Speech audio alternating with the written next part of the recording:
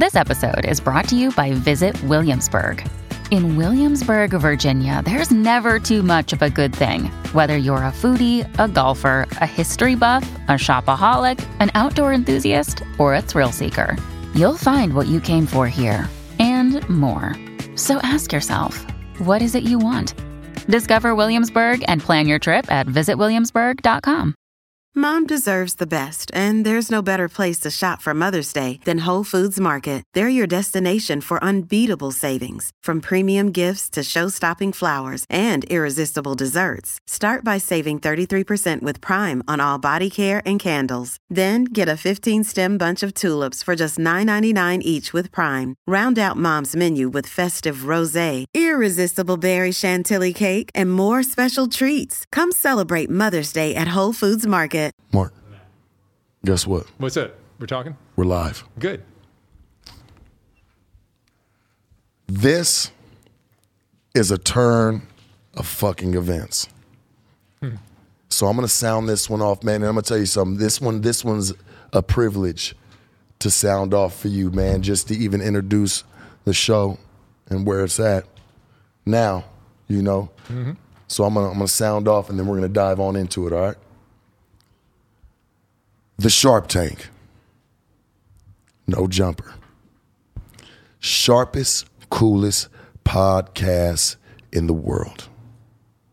And today, I have a man, like, I'm going to be honest with you, man. I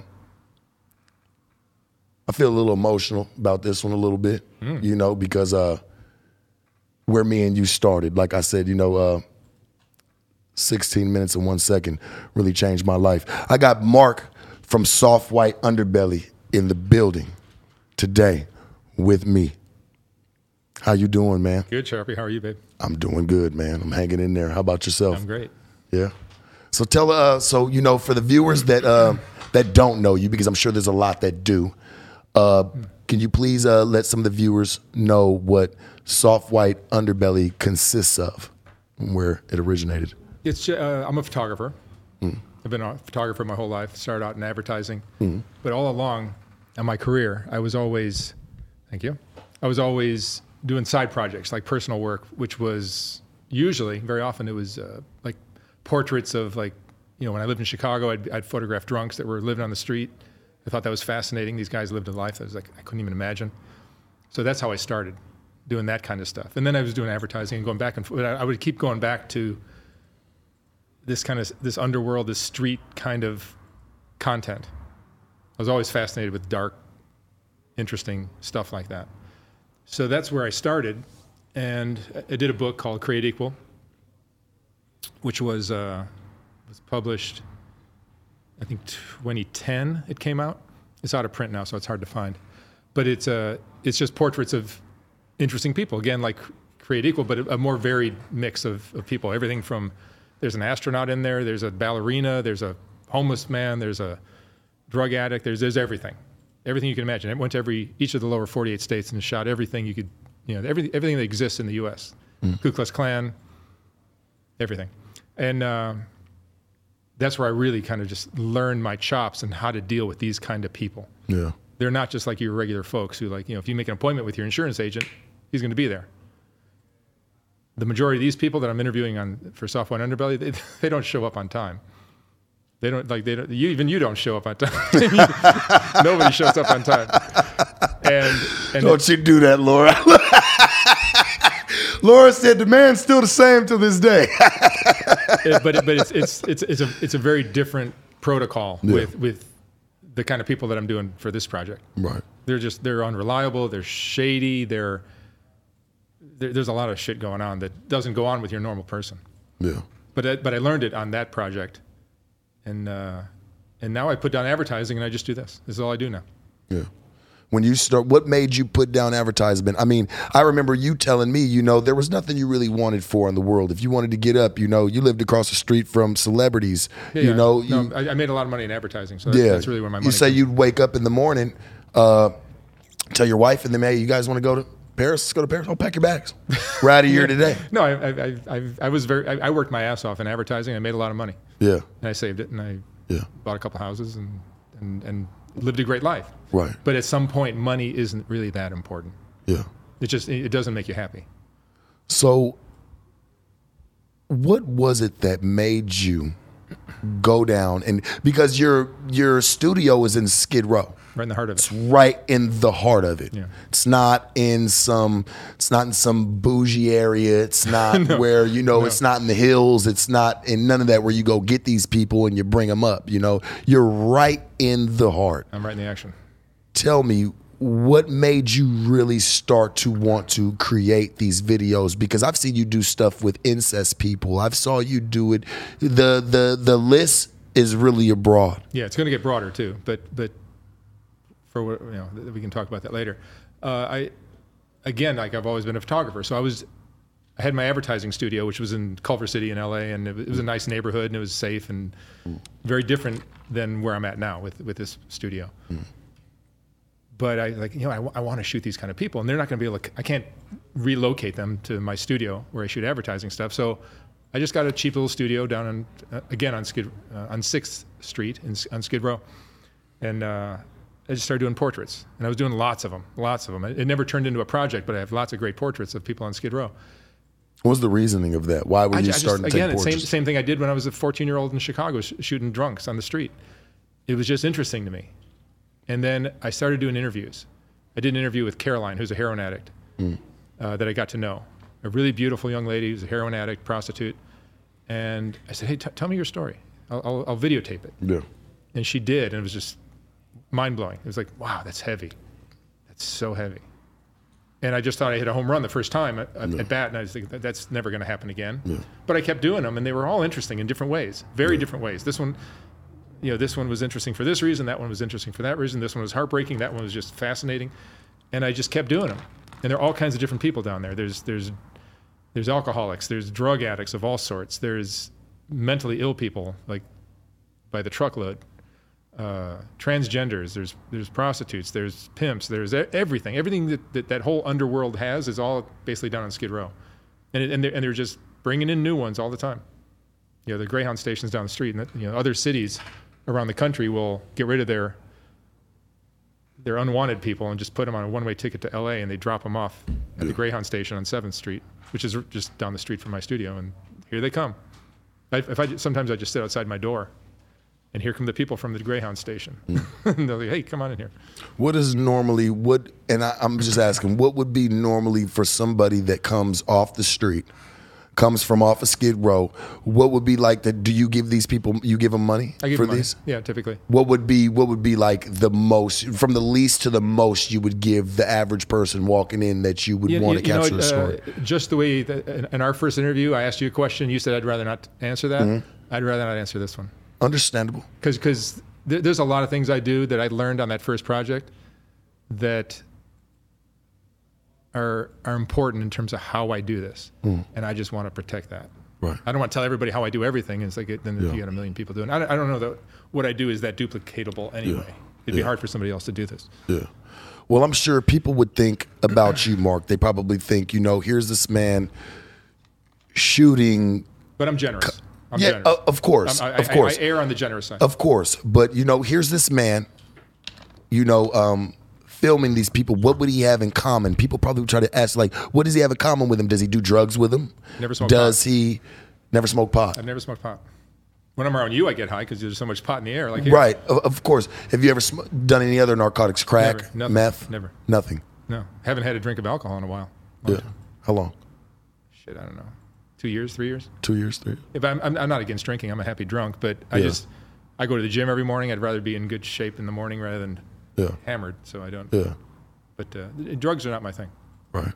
Respect that, because like I said, I think people probably think what does he have in common with these people? Is it drugs, or is he tricking with the prostitutes? Or are you spending money with them for I never do that. Your own self-sexual gain? I don't think that you do either, because you don't come off as that person. I'm just saying what people think that you. I want to get some clarity with you into what you do. Yeah, I think I'm fascinated with the human struggle. Yeah. And these struggles are intense. They're like the human struggle on steroids. Yeah. A lot of fertilizer on these kids' childhoods. Yeah. of damage. You know, it's just like, whoa. Like you hear some of these stories, like, man, like nothing like mine. Yeah. I had two great parents. You're good. Relax. I had 2 great parents. And it's almost like it's a thank you to my parents, what I'm doing. Yeah.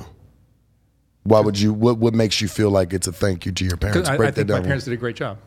Yeah. They did a great job raising me and my sister. Yeah. And, you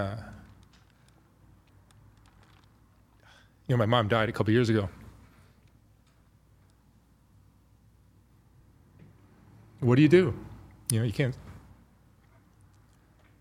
She's gone, but it's like a thank you. Just to, you know, because I think what I'm doing can, if I keep plugging away at it, it can eventually get people to see how important parenting is in the raising of a child or a person. You know, those first 5 years, 7 years, 10 years are super important.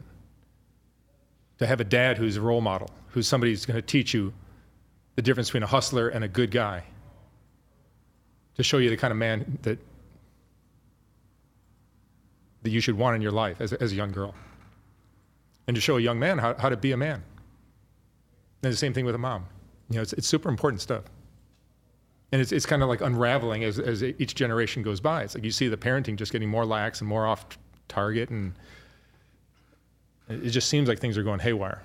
I mean, there's little girls, you know, that know, you know, that wear actual, like, just real makeup, man, 7, 8 years old, 9 years old, and their parents are just allowing these type of things because they feel like it's cute now in the moment versus what the child might actually end up being later on in life.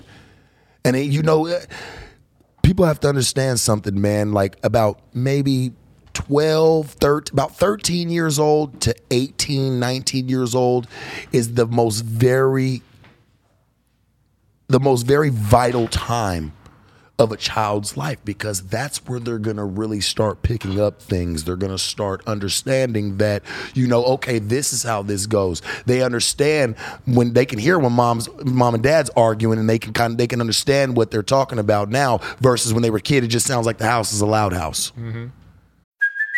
Hey, it's Kaylee Cuoco for Priceline. Ready to go to your happy place for a happy price? Well, why didn't you say so? Just download the Priceline app right now and save up to 60% on hotels. So whether it's Cousin Kevin's Kazoo Concert in Kansas City, go Kevin, or Becky's Bachelorette Bash in Bermuda, you never have to miss a trip ever again. So download the Priceline app today. Your savings are waiting. Go to your happy place for a happy price. Go to your happy price, Priceline. Another day is here, and you're ready for it. What to wear? Check. Breakfast, lunch, and dinner? Check. Planning for what's next and how to save for it? That's where Bank of America can help. For your financial to-dos, Bank of America has experts ready to help get you closer to your goals. Get started at one of our local financial centers or 24/7 in our mobile banking app. Find a location near you at bankofamerica.com/talktous. What would you like the power to do? Mobile banking requires downloading the app and is only available for select devices. Message and data rates may apply. Bank of America NA, member FDIC. It's a lot different, you know. You start to be able to see, and you start to pick up these traits, man. Because I'll tell you this, you are right when you say that, Mark. Like when it comes to children's upbringings, it really does shower the child more than they know what the parents are doing around them. Yeah, the kids know. You know, kids are smart. They may not understand exactly, but they can sense and feel that there's some fakery, some bullshit, some crazy shit going on that isn't right. And when a kid's confused, they just think that maybe being confused is the way you go through life. You know, I got a divorce 5 or 6 years ago. And I realized, you know, that my daughters didn't know exactly what happened. I have 2 daughters. And I said, shit, I'm going to sit them down and tell them exactly how Dad fucked up. And it's not all my fault. What do you feel like you fucked up at, Mark? Well, no, I'm not saying I fucked up. It's just. I mean, it takes 2 to tango. But whatever the case, I got involved with him, and that ended the relationship. And I just wanted them to know everything there was to know, everything that was useful for their minds to process. That's what happened with my parents. I mean, we're still great. I mean, Cool with your ex-wife? Yeah, everything's cool with my ex-wife. I spent Christmas with her back in, go to visit her all the time, and it's great. We have a great relationship. You'd think we're still married, but all I'm saying is my kids, you want to respect your kids' minds and just make them realize that they're worthy of everything, from unconditional love to understanding how the world works, to understanding what a man and what a woman should be when they grow up. All that stuff is super important. You guys never thought about working it out for you and your kids? Me and my ex-wife, you mean? Yeah. It's like, I don't know. We'll see. Probably not. You accept that pretty much. Yeah, no, I mean, I love her and she's great. Greatest woman I ever met, but I don't know. I mean, it isn't something it was the greatest relationship ever. It was a magnificent relationship. 17 years we were married. People used to say, like, man, you guys are like newlyweds. How long have you been married? We've been married 12 years. It was great. Can't help who the spirit attracts to. No, you can't control that. No, you cannot control that. But she was great. She was pre-approved by my mom. She worked with my mom. She was a model. My mom was a model in Chicago, and she worked with my mom. And my mom goes, "You should meet my son," jokingly, I think. And they started joking back and forth, and then she showed a photo, and next thing you know, I was coming out to visit, and we went on a date, and we went on one date, and she said, "No, I'm busy the rest of the weekend." I'm like, what? What do you mean you're busy all weekend? That just makes you chase. Yeah. That just makes you chase. Have you, I have to ask you this, have you ever throughout doing these interviews, because you seem like the type of person you don't really attract to looks, you attract to, because I'm the same way, you attract to the vibe somebody gives you. The whole thing. But not just necessarily, because I feel like, okay, you've had attractive women in your life before, right? Yeah. They can turn out to be pretty bums, so you start to look into them more as, okay, well, this is somebody that, I want more out of the situation. I don't just want sex. You're looking for something a little bit differently. Have you ever felt any type of way about any of the people that you have interviewed on your channel, or anybody that you've ran into on Skid Row? There's been a few people. I'm a single guy. Yeah. And I don't necessarily get involved with hustlers like the typical people I interview. Yeah. But I will admit that some of these people have souls that are interesting and great personalities, and they're attractive, and there's been 3 or 4 women that are just like, wow. Yeah. Tell me, me and you had a phone conversation. We have a lot of phone conversations. We do. We have a lot. You know what I'm saying? We had a phone conversation, and there was this one conversation where me and you had to where you were like, "Man, Sharp," because you had called me, and you was like, "Man, there's this one girl, man, and I just don't understand." We don't have to bring up any names, or mention any names, but you were like, "Man, there's this one girl, man, like she just reaches my soul." I liked her a lot. You liked her a lot, man, and you tell us a little bit about that. I'd rather you explain it versus me explain the story. No, she was a. I used to go down to Figueroa Street and just look for girls to interview, not for anything else. Never done that. But Mark, believe it or not, you don't have to do any disclaimers. Yeah, we're here. No, whatever. You can ask all these girls what kind of shenanigans I get into. Yeah, I don't do that. But I was down there, and I came up on this girl, and she goes, "Hey, honey, you want a date or whatever?" And I'm like, "No, I'm good." And I pulled away. I'm like, well, you know when you meet somebody and just like, what was that? It was one of those things where it's like there was something about her that just like that was different. Even though she's a girl that's working the street, I've never ever done something like that. So I go around the block and I come back and there she is, and I go, just get in. And she gets in. Right the fuck on, Mark. And I figured, right the fuck on, Mark. No, so I got to know her, and we got along great, and everything was cool, and it was just like, to me, she was fascinating. She was intelligent, seemed to have a really great heart. She was just a really warm person, just had a really special personality. Very unusual for that kind of girl, right? A girl that's working the streets. Yeah. She was very different, but got to know each other. I would see her quite often, but then she one day just flipped. Just like, What'd she do? Like what? Well, she called me once and asked me if I'd help her like get off the streets and all that stuff. And I'm like, yeah, sure, I'm your guy, but just want to let you know there's no strings attached. This is not a sugar daddy thing. This is not anything like that. I'm just going to help you, which is what I do with a lot of these people, right? And that was that. I said, I'm busy right now. Let me call you when I'm done working, and we'll talk tonight. And then she never answered her phone. Tried her the next day, never answered her phone. And I went back to where she works, and there she is on the street. Sees my car and just runs away. What did you? So I think what it is just sometimes people get scared. Well, what did you? Even good things. What do you? And scared, I feel like, is a surface word for what it probably really was. What did you make of that when she just kind of walked off? What was the feeling that came about when you were sitting there and this is the same chick that was just asking you for a date? And you came around the corner, you told her to get in, and she got in as fast as she could. And then when you went back to, go and try to, because you felt some type of connection, you go back and then she boos you. Yeah, make a long story short. That was over the course of a month or so, I think. So you were talking to her for a whole month? Yeah. And everything was cool. It was cool the entire time. And then all of a sudden, just it turned on a dime. I don't know what happened.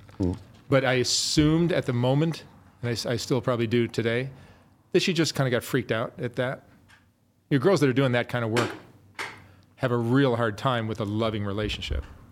They probably had a dad that wasn't the greatest in one way or another. Not true, Mark. They all look for love, Mark. They all looking for love. And I've said it to you on the very first interview that me and you had. What did I say to you? My famous word, I said, man, everybody, all of us, including you, we're all searching for something that we've never had before. Yeah. And that can even ring in the time of saying even the ultimate love. We're looking for a certain type of love, man. Yeah, right. Everybody's love is rare, man, whatever makes them tick. Yeah, so maybe mine was a different flavor than what she wanted. Yeah. So whatever, but her reaction was so strong, there was like, whoa.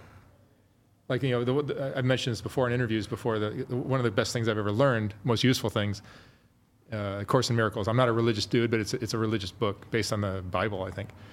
And I know. But one of the best quotes in there, which I just can't forget still to this day, is everything we do is either an act of love or an act of fear. And if you boil down everything you do as either love or fear, you see that a big percentage of what we do is out of fear. So when somebody reacts that strongly to me just being kind, I know that she's scared shitless of something. Yeah. Didn't know exactly what it was, but reacted strongly to just kindness. As a man, because I would consider you that was the end of that. But I consider you a wholesome man. Yeah. I would call that. What was it that you naturally? Like, because you obviously, when you saw the girl, it wasn't about no money. You didn't care about paying her. You didn't care about, I just want to get a quick nut. I want to do all this. No, when you saw her, you got a different type of feeling about her. Sure. What was it that you saw that struck you, or listened to her about that struck you? That's what love is. It's that mysterious thing. If you could boil it down, you would just put out an app and list your qualities, and somebody would deliver, and you'd be done. You feel like you fell in love with her? Well, it had the possibility for that. It takes more than, there was definitely that initial attraction for sure, but it never got a chance to take off, and that was that. That happens a lot, I think. A lot of people that could be right, just it never works out. Because I don't want to keep stabbing at your heart on that one, or that's having fine. You talk about that, and then that's good, so we'll take a change here in events, and I want to talk to you about, man, one of the crazy, to you of all time, what was one of the most craziest interviews you've ever had the opportunity to witness or to record? There's been a lot, but one of the most extreme that everyone can probably grasp is a guy named James, who was a rapist. I titled it Rapist Interview, but he actually murdered a girl, a prostitute in New Orleans, I think it was. He picked her up and murdered her, and he talked about that. And he also talked about how he was, that's an initial interview. He also raped his mom when he was a kid. It's very interesting the way he says it. You know, he speaks super softly. Everyone gives me a hard time for the audio on that video because he's so hard to understand. But the traffic noise outside my studio is what it is, and you speak nice and loud. So for you, the audio is no problem. But when he's talking like this and he's mumbling, it's like makes it really hard to understand what he's saying. The traffic noise drowns him out. But he mumbles something about something with his mom, and I asked him to repeat it, and he basically has, I raped my mom. Which is heavy.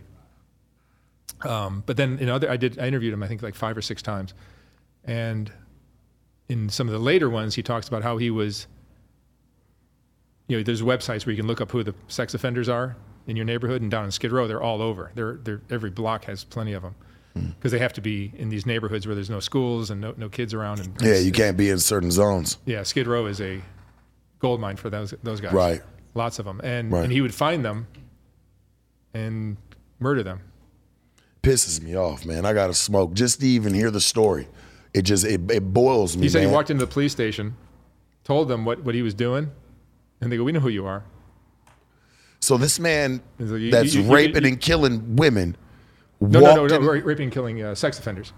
Oh, this man was killing sex offenders. So when he was on Skid Row, he told me he was killing sex offenders. Earlier in his life, he murdered a girl that was a prostitute in New Orleans, and then he also attempted murder on a girl, but she didn't die years later. He did less time for that one. And then he had eventually got stabbed, and he died on Skid Row. What happened to him on Skid Row? He got stabbed and ended up dying. Somebody found out his jacket. Could be. That's what happens. I'm going to be honest with you, man. When you're out there in the streets, it's like, I've said it before, man, especially being on Skid Row, it's kangaroo court. Why do you think you had people that were out there? I think you interviewed somebody that was a debt collector. Mm-hmm. He was a debt collector. You collect debts on Skid Row. Maybe collect some of them people out there that are debt collectors that are on Skid Row, go and collect a life. Mm-hmm. It's to hear these type of stories, man, of people and the type of things that they will be comfortable with coming and even sharing with you on camera speaks volumes. The one that hit me the hardest from you, I mean, obviously I'm on your channel. I've done 4. I've done 4. I've done, and they've gotten well watched, You're one of the most popular people on my channel. The one that I'll tell you this. Well, if I felt like I was ever getting beat, there was one, maybe 2 episodes that you did that I felt like just touched a different demographic of people, was when you went and you interviewed the Whitakers. The inbred family in West Virginia. Inbred family in West Virginia. Tell us a little something about that. So they are a family that I discovered when I did that book I mentioned earlier, Create Equal. I was in West Virginia and came upon a cop in a truck stop and told him what I'm doing. Cops are good because they know everybody and everything in their county. And he goes, "Yeah, I got all kinds of people I could show you." And he goes, "You want to meet me here at 3:00? I get off at 3. I'll meet you right here." So I met him there at 3:00, and he took us to this piece, this family, this one, and then it rained really hard, and all our equipment got wet, and we had to bail. So we left. But he says, "You got to come back. You got to come back. I've saved the best for last." So we came back like a week or so later, and he told me before. He said, "Bring a video camera." And I wasn't doing video at the time. This was 10, 12, 13 years ago. I came back and he goes, "You got a video camera?" I'm like, "No, I don't do video." He got really upset. I said, "No, I just don't do video. I just don't do photographs." He was really upset. But so we go down this road. It's just like your mind imagines it. Just a road that turns into a dirt road, turns into barely even a road. And then you come on these 2 houses, one on this side, one on that side of the road. They're shacks. One's a motor home and the other one's just a shack. Maybe it was a motor home that was kind of converted into looks like a building. But we come around the bend and there's like one guy who's just yelling, like barking like a dog. One guy's staring at you, but the eyes are going off in different directions. Another one doing the same. It was just like Deliverance times 5. And it was the craziest thing ever at the time. And I figured out that this is going to be tricky to get them to let me photograph them. Forget about interview. I wasn't even thinking interview at the time. But just to get a photograph, the way I do it, like a formal portrait is going to be like, these people are too wild. They're like wild animals. You can't get them to sit still. But I was patient. I set up and had my backdrop up and the camera and the lighting and all that, and everything was set. And then I wanted to shoot the three brothers together. There's 15 kids, so there's a lot of them. But they're not kids. They're adults now. You know, they're in their 40s probably at the time.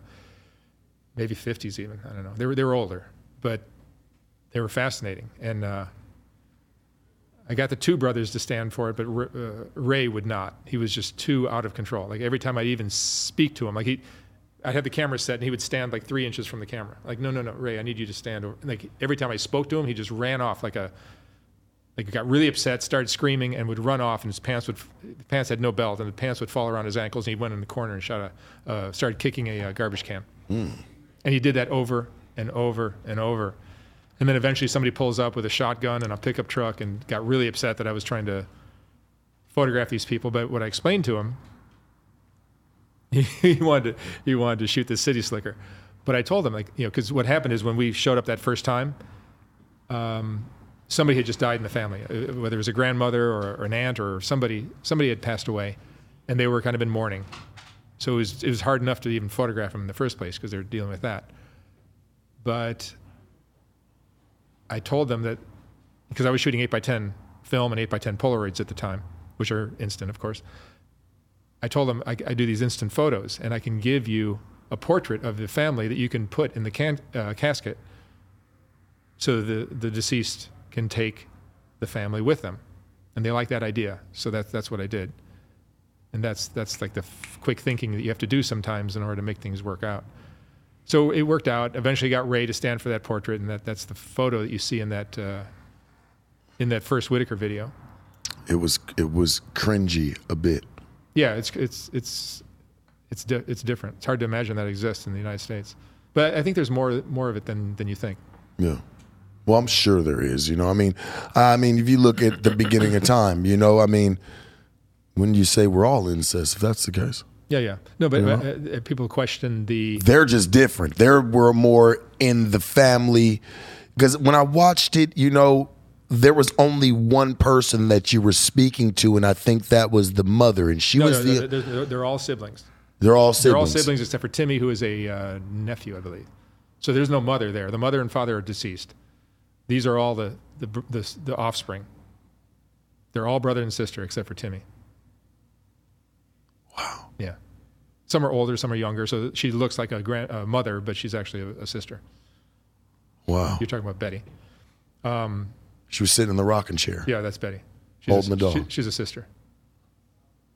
So that's just all her brothers and sisters. They're all brothers and sisters. Now, they're not having sex with each other. The parents...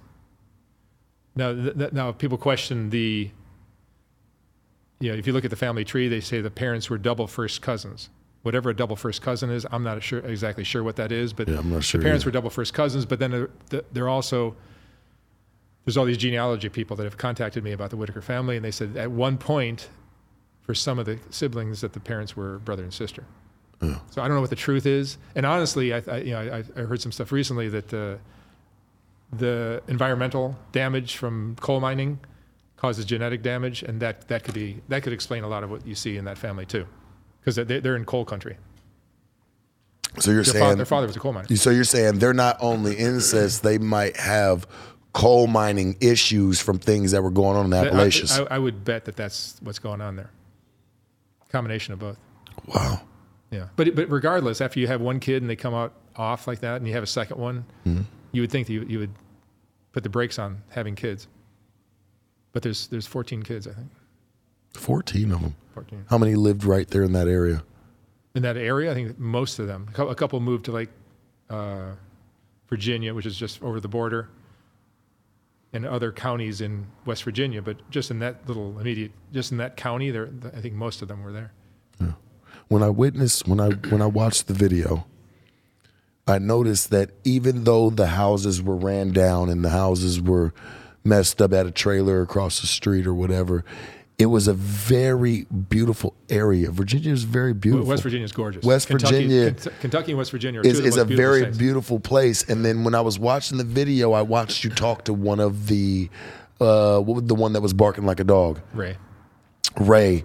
And you asked him where his brother was buried. Yeah. You know, and the way that he moved you, you know, and brought you, say, come on, like you want to go, see? I don't know that that's what actually happened. I still don't know to this day.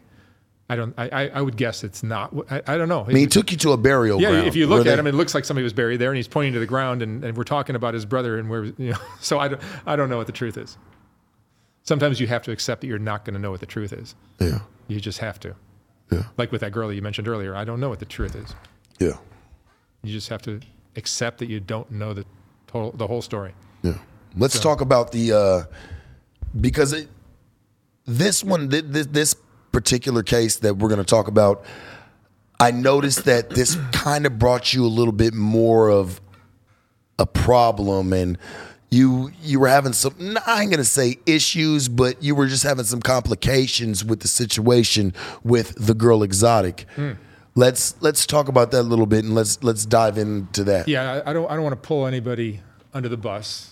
Of course not. That's not what you're here to do. You know, you're here to tell the truth. We're in the Sharp Tank. Hey, man, we're in the Sharp Tank. So, you know, we're going to go as deep as possible, as much as as far as you're willing to go down. Here's what I'll say about that. Because I tend to do things in a way where I take the high road. A lot of these hustlers that I interview tend to play things differently. So helping is not part of my channel. That's not what this channel, Soft White Underbelly, is all about. But I'm just a sucker / nice guy, whatever you want to call it. Adam would call me a sucker. Somebody else might call me a nice guy. He ain't going to call you that. Whatever. No, whatever. But I'm helpful to a lot of these people. Some I've been more helpful to. And what people don't understand, like Azraya Exotic, got a lot of help. But the reason she got so much help, her video just took off for whatever reason. She's a very pretty girl, right? And her story was interesting, but it wasn't more interesting than 95% of the other girls on Fig that I interviewed. But there's something about her video that just took off. She got 5 marriage proposals. She got like countless people saying, you know, you can come live with me. You and your kids can come to Australia, Belgium, Canada, United States, all these different places. Come live with me. You can live with us for free. So she got all this outreach, people wanting to help her, people wanting to marry her, people wanting to donate money. So I have a GoFundMe, a channel, a general GoFundMe. I don't target it for one person. I'm doing it for the Whitaker family, but that one's separate. But generally, I have a GoFundMe that just collects money, and I tend to spread it out amongst all the people that I interview in different ways. But what was happening with Exotic is everybody was donating money and saying, I want this to go to Exotic. And how much did that generate for her personally? About $40,000, $50,000. Wow. For a young girl. Who's off of a fucking GoFundMe. What the fuck? Her video got 10 million views. 10 million views. So that 10 million view video just made everybody and here's the part that's super interesting. So I've got over 1,000 videos on my channel. YouTube Analytics, the YouTube Studio, which is a great app that YouTube has. I have it. Yeah, it's great. Yeah. And they tell you everything you want to know about a video, including the ratio of likes to dislikes. And generally my videos, you know, if it's a sex offender, it might get 93, 94%. If it's a drug addict, it'll get 95, 96%, 97. If it's a nice, sweeter story, maybe 98. Exotic's first video, got 99.6%. Highest by a long shot of anything I've ever done. Crazy. It's crazy. It's crazy. That's the most interesting detail of this whole thing. And if you read the comments on that video before the third video came out, before the story flipped, the comments were just unanimous. Oh my God, this is the most heartbreaking story ever. We need to help this girl. How can we help this girl? Mark, everybody wants to help her. I think they tripped because that bitch has somebody's name tattooed on her face. They couldn't understand why something hashtag bunny ears, something so beautiful to everybody, could have something like that so hideous across their face. But see, for people out there, man, and for all the squares and all the people that understand, man, I'm gonna be honest with you. That girl 1,000% chose that. She chose that, man. Let's not fucking act like her face got held down. Oh, we're holding her down. Mark her, brand her. Man, that bitch laid there with a smile. She laid there with a smile while she did that. So I just want everybody to know, while they sit there and they watch that and they think that, oh, well, this is something that's just so sad and just so, no, this girl laid down, man. The lines are clean on her face. No, you're exactly right there. The lines are clean on her face, man. She laid there with a smile. The fucking tattoo artist had to tell her, like, hey, don't smile too much. I need your whole cheek. Yeah. That's what I think the viewer sees, this really beautiful face. And she's a very beautiful girl, right? Yeah. With these terrible tattoos of a pimp's name on her face. More than one, right? That's just such More than one. Yeah, there was one up here and another, a huge one across her cheek. Look at that. See, that's the problem with the game, though, Mark. And I've said this to you before. That's the problem with the game. See, you can't treat being a lady of the night was never to this. It's not gangbanging. You don't fucking throw his fucking name on your face. And if that's what you're doing, guess what? You're letting the police already know who you fucking with. You already letting them know who he needs to go deal with or who he needs to go find. That's right. I hate that about the game, man, that they're no longer ninjas in it. You know, ninjas were never seen. Mm-hmm. You know, you don't really see that anymore. They say the game is... Man, it's been watered down for a while now. Game is sold, never told, right? Hey, man, it's been watered down for a while now, and that's why I've tried to come back.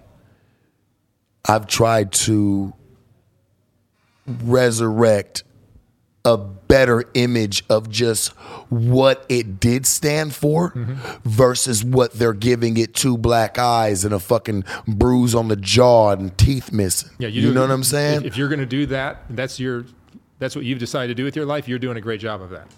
You can question whether being a P is a noble cause or not. But if that is, and which I believe a lot of people misunderstand what that whole game is all about, that's a whole other conversation. It's a whole. I feel like me and you captured one of the realest moments of what, because you know, I said this before to people because they didn't really understand. Like I told Adam when I first came and did an interview with him, right? I sat down with Adam, and Adam was like, you know, I don't think he probably believed me, but now that I got you here, I can say it. Like I called you and told you, man, take that shit down. Yeah, you did. They was talking bad. I said, I'll give you your money back. The day after the video. After the video dropped. You asked me to take it down. Man, I swear. I think it was more than 1 or 2 days you were telling me this. Yeah. And I told you, just let it ride. Just let it ride. Give it a few days, and you're going to see. Mm-hmm. Was I right? Mm-hmm. I'm right. Yeah. You were fucking right. Yeah. That I'm forever grateful. And you know, because I want to bring you back, Mark. I like having you around. I need you here with me while I'm moving through this journey, because I'm going to bring you back, man, because I feel like there's a lot more for us to dive into. Yeah, but let me finish with this exotic story. Come on. No, please. So there's more to it. Please, I'm not going to get into details. But, no, please. But these kind of people. I just didn't want to press you, you know. I didn't want to press you too hard to make you feel a certain type of way. I'm not going to say anything that's going to get anybody upset. But you have to understand that these people come from a life that they're hustlers. They're just hustlers. And you don't realize how, like when I'm giving out money, when I'm helping people, I'm doing it with the understanding that there's going to be some rehab, some therapy. You know, if you have a drug addiction, there's going to be rehab, there's going to be some therapy. Yes, there'll be some housing and there'll be some money for food and whatever else you need. But and she had kids, she had two sons. So there's money for that too. Yeah. But it became evident after a month or so, like there's not going to be any rehab. There's not going to be any therapy. There's not going to be anything. Yeah. There's just going to be, I just need more money for my kids, more money for my kids, more money for my kids. I don't even know what the details are with their kids, but I've never seen any kids. But what's interesting about all the people I've helped with considerable, like significant money, they become entitled to that money. They feel like they're entitled to it. Yeah. And when it gets cut off, gets ugly. Who was it that you said went to the apartment? Was it you or was it? No, it was me. And you say you found a whole bunch of sex toys laying around the apartment. It's she and her boyfriend, so they can do whatever they like, right? That's none of my business. I was being nosy, but here's my.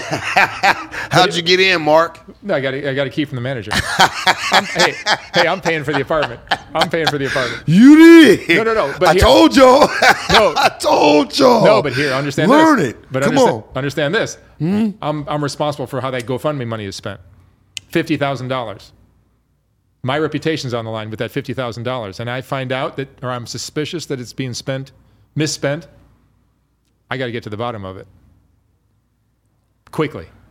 I can't just sit around and wait for her to lie some more and find out in a month or 3 that I'm giving away all this money. So, and I wasn't giving away thousands every day. It was like it escalated from 300 to 400, and all of a sudden it's 500. Then she needs 700. Then it was not like, what the fuck? And I even said to her, like,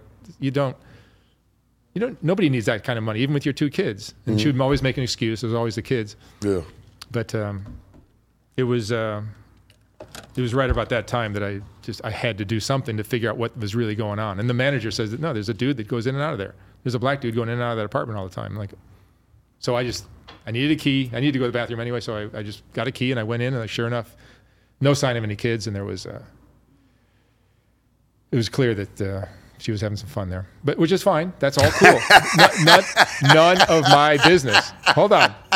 I ain't laughing at you. I'm just laughing at because I know you, bro. Here's this fucking wholesome. I know you. Here's this wholesome white man walking in, right?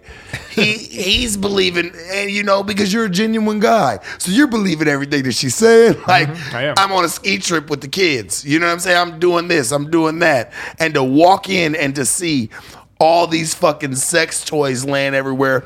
You're probably in your mind like, oh, she's up in here having a good time. You know what you told me? You said, Sharp, I walked in, and when I saw all the sex toys, it made me blush. Yeah, so I mean, what's interesting is you're just a wholesome man, so it's different for him. It's a different world. Yeah, it's a different world for him. That's a lot. Yeah, there's a lot. But these people that get a lot of that kind of support, yeah, I'm doing it under the assumption that you're just going to use this as a temporary hand up so that you can get your life together and take your life to another, elevate. You can go to another level. You can get a job. You can get your life stabilized. You can get your own apartment and do all that kind of stuff. Yeah. That wasn't in the plans for her. Yeah. She just wanted to get a new hustle. And then when the hustle ended for her, she started resorting to all kinds of other. How did you feel when crazy stuff? Because I could have swore you said that and I won't disclose the money, but I think that once you found that out, right, I think that you had paid old boy to come back. We won't even talk about what the money was, but you had paid him to come in with Exotic. I paid both of them a lot of money to do that third interview. To do that third interview and come sit down, and he pretty much admitted. Do the math. Nobody's going to want to talk about how they just hustled me. Yeah. And then you're going to be on YouTube and everyone's going to hate you for it. Yeah. But it was cool of them to do it. They both did it. Yeah. But money is how that happens. Money is how that happens. It's funny that you understand. I think that you're one of the number one key people that understands how money works, and I don't think you even like it. I see it in your face. You hate what money can make people do. Yeah, you hate that. Money shouldn't. You hate that. Yeah, I could tell you do. Yeah. I could tell you hate even being able to explain that to me right now like that. My favorite thing about this project is when I go to Kentucky, West Virginia a little bit, but Kentucky especially, Eastern Kentucky, I can interview somebody, and they'll tell me their life story and all that stuff, and then I'll pull out some money to pay them, and they jump back. They won't accept it. They won't accept money from a stranger. Wow.